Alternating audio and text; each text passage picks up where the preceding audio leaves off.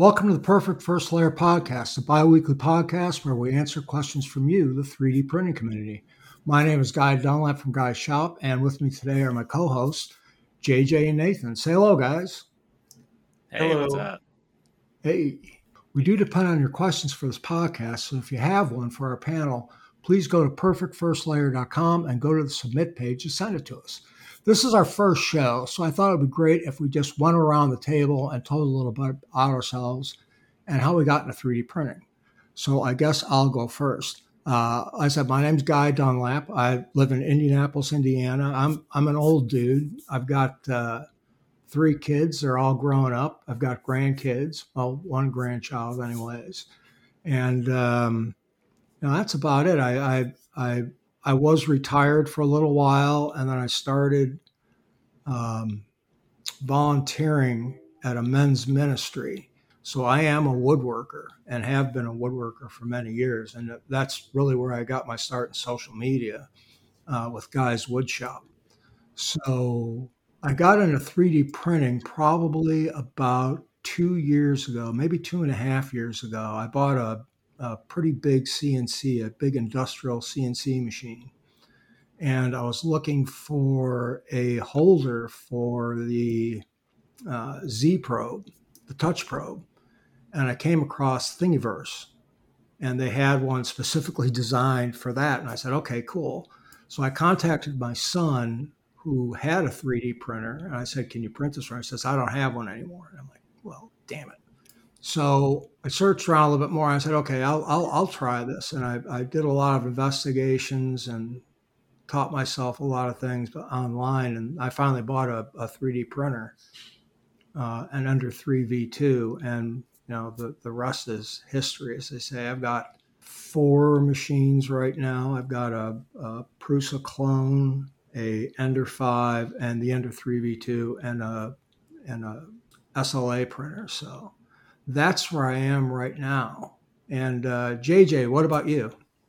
Hey, so I'm JJ Shankles, live in Huntsville, Alabama, and all into 3D printing. I'm an electrical engineer by my undergraduate degree, and then did electrical engineering for a few years and got into 3D printing. Probably just saw a cool 3D printing time-lapse video online somewhere, and then looked into it a little bit, did, all the research.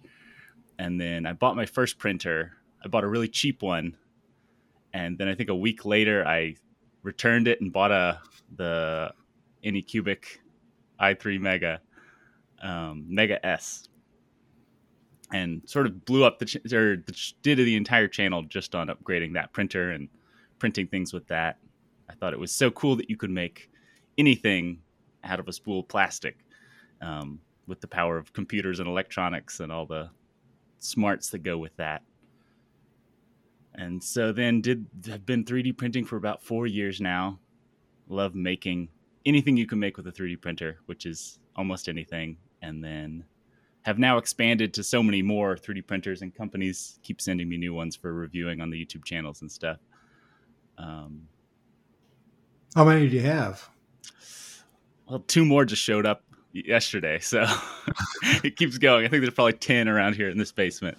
But that's a lot of them come in, I test them, then I sell them to clear them out because I don't need that many printers. Usually I have 3 or 4 core ones that I keep, but then they cycle out as new ones show up that I like better. What are the core ones you keep? Core ones, there's the Anycubic Mega S, this new longer LK4X that's going to be staying around.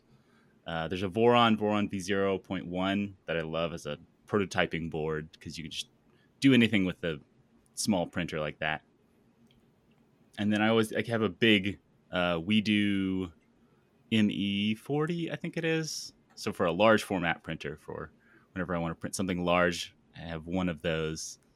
And then I'll rotate through a few other ones. If I like them, I'll keep them. If I don't like them, sell them off. So cool. Yeah. All right. So Nathan, tell us a little about yourself. Yeah, so my name's Nathan. I do the Nathan Builds Robots YouTube channel, and that's just been kind of the name kind of tells my backstory. I used to build robots. So about 7 years ago, I bought my first 3D printer because I wanted to build like this small robot thing. Um, I found it really fascinating. Those little dog robots, they're kind of becoming more popular now, like the Boston Dynamics Spot robot.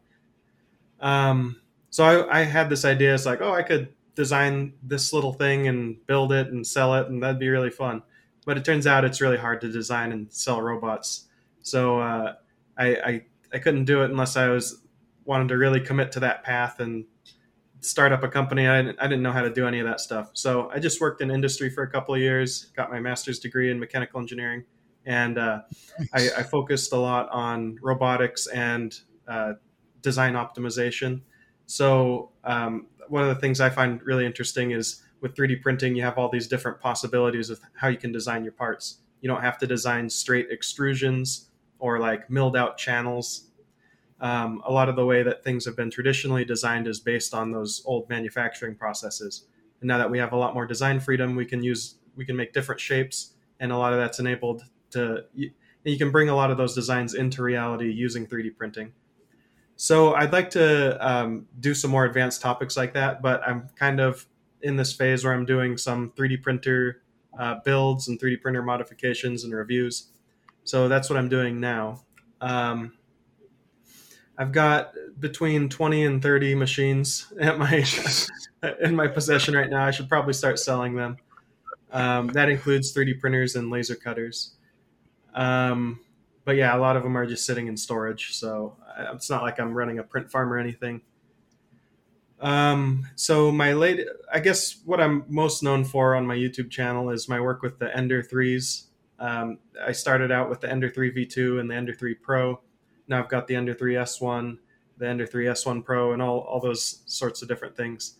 So I like to modify the 3D printers. So instead of just doing a traditional review where I get it in, I tell you all about the machine, and then I'm like, hey, I don't know, this printer might be good for you, so here's the links in the description.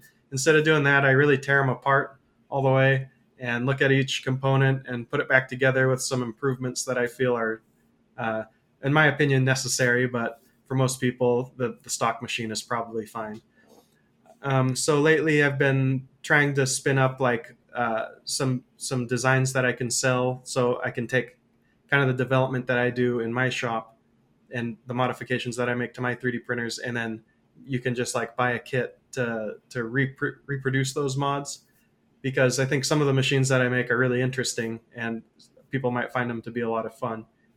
Um, Lately, what I've been doing with a lot of my printers is putting really large diameter nozzles on them and then printing with extremely wide layer lines. So here's an example. You can check out on my YouTube channel some of the work that I've done, but this I printed out in, it's a sixth of a spool of filament, and I printed it in under an hour. So I really like to just increase that, put the rapid in rapid prototyping, I guess.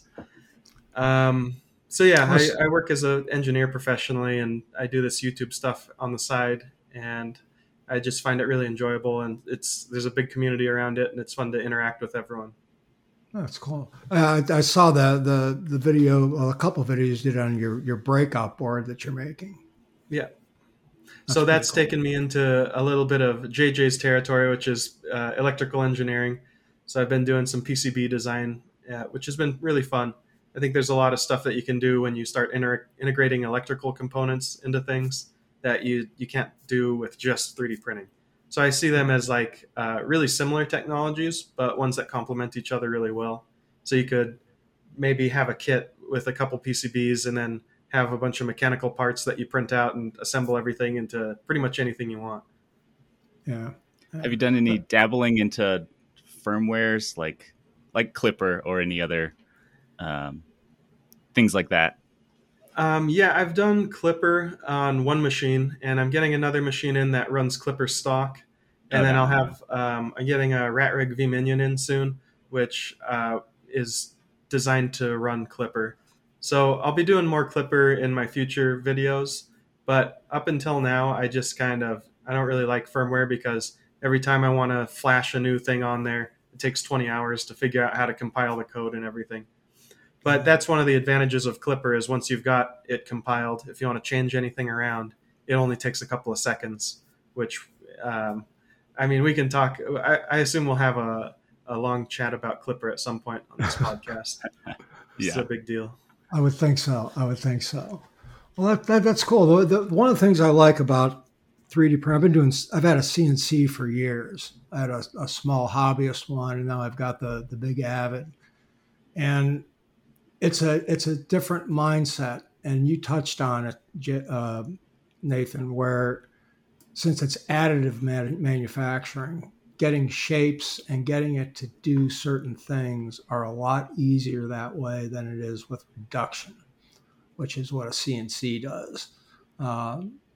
Some of that stuff is really hard to program into the CNC software and to get it to do exactly what you want it to do. And most of the stuff I was doing with CNCs is mostly things woodworking related, inlays, cutting out complex shapes, things like that. So the 3D printer is really nice because I can basically make any shape I want and print it out. The other thing I found that was pretty interesting too is I can make scale models of furniture designs, which is pretty neat. I've actually made a lot of 3D, I wouldn't say 3D models, but just models of the furniture out of wood and just super gluing it together. And it takes hours to do, but it gives me a good idea what the furniture will look like when it's done as far as the proportions go. And with 3D printing, I actually print the stuff out, and it's pretty cool that way. I can print the parts and glue them together or just print the whole thing out. So anyways, I think that's about all we're going to talk about on this show. And thanks for everybody, telling us a little about yourself. And we really wanted to keep this first episode short and sweet. And the next time we're going to dive right into questions from the community. Nathan, why don't you tell everyone where you can be found online? My primary web presence is my YouTube channel. So just look up Nathan Builds Robots and I'll come up on YouTube. I also have a website, but I don't put as much content on there as on my YouTube channel. All right. What about you, JJ? Same here. Mine's fully YouTube based. Just JJ Shankles on YouTube, and you'll find me. All right. And I can be found at Guy's Shop on YouTube and also Guy's Wood Shop on Instagram. So thanks so much, guys. And we'll see you on the next show. Bye. See ya.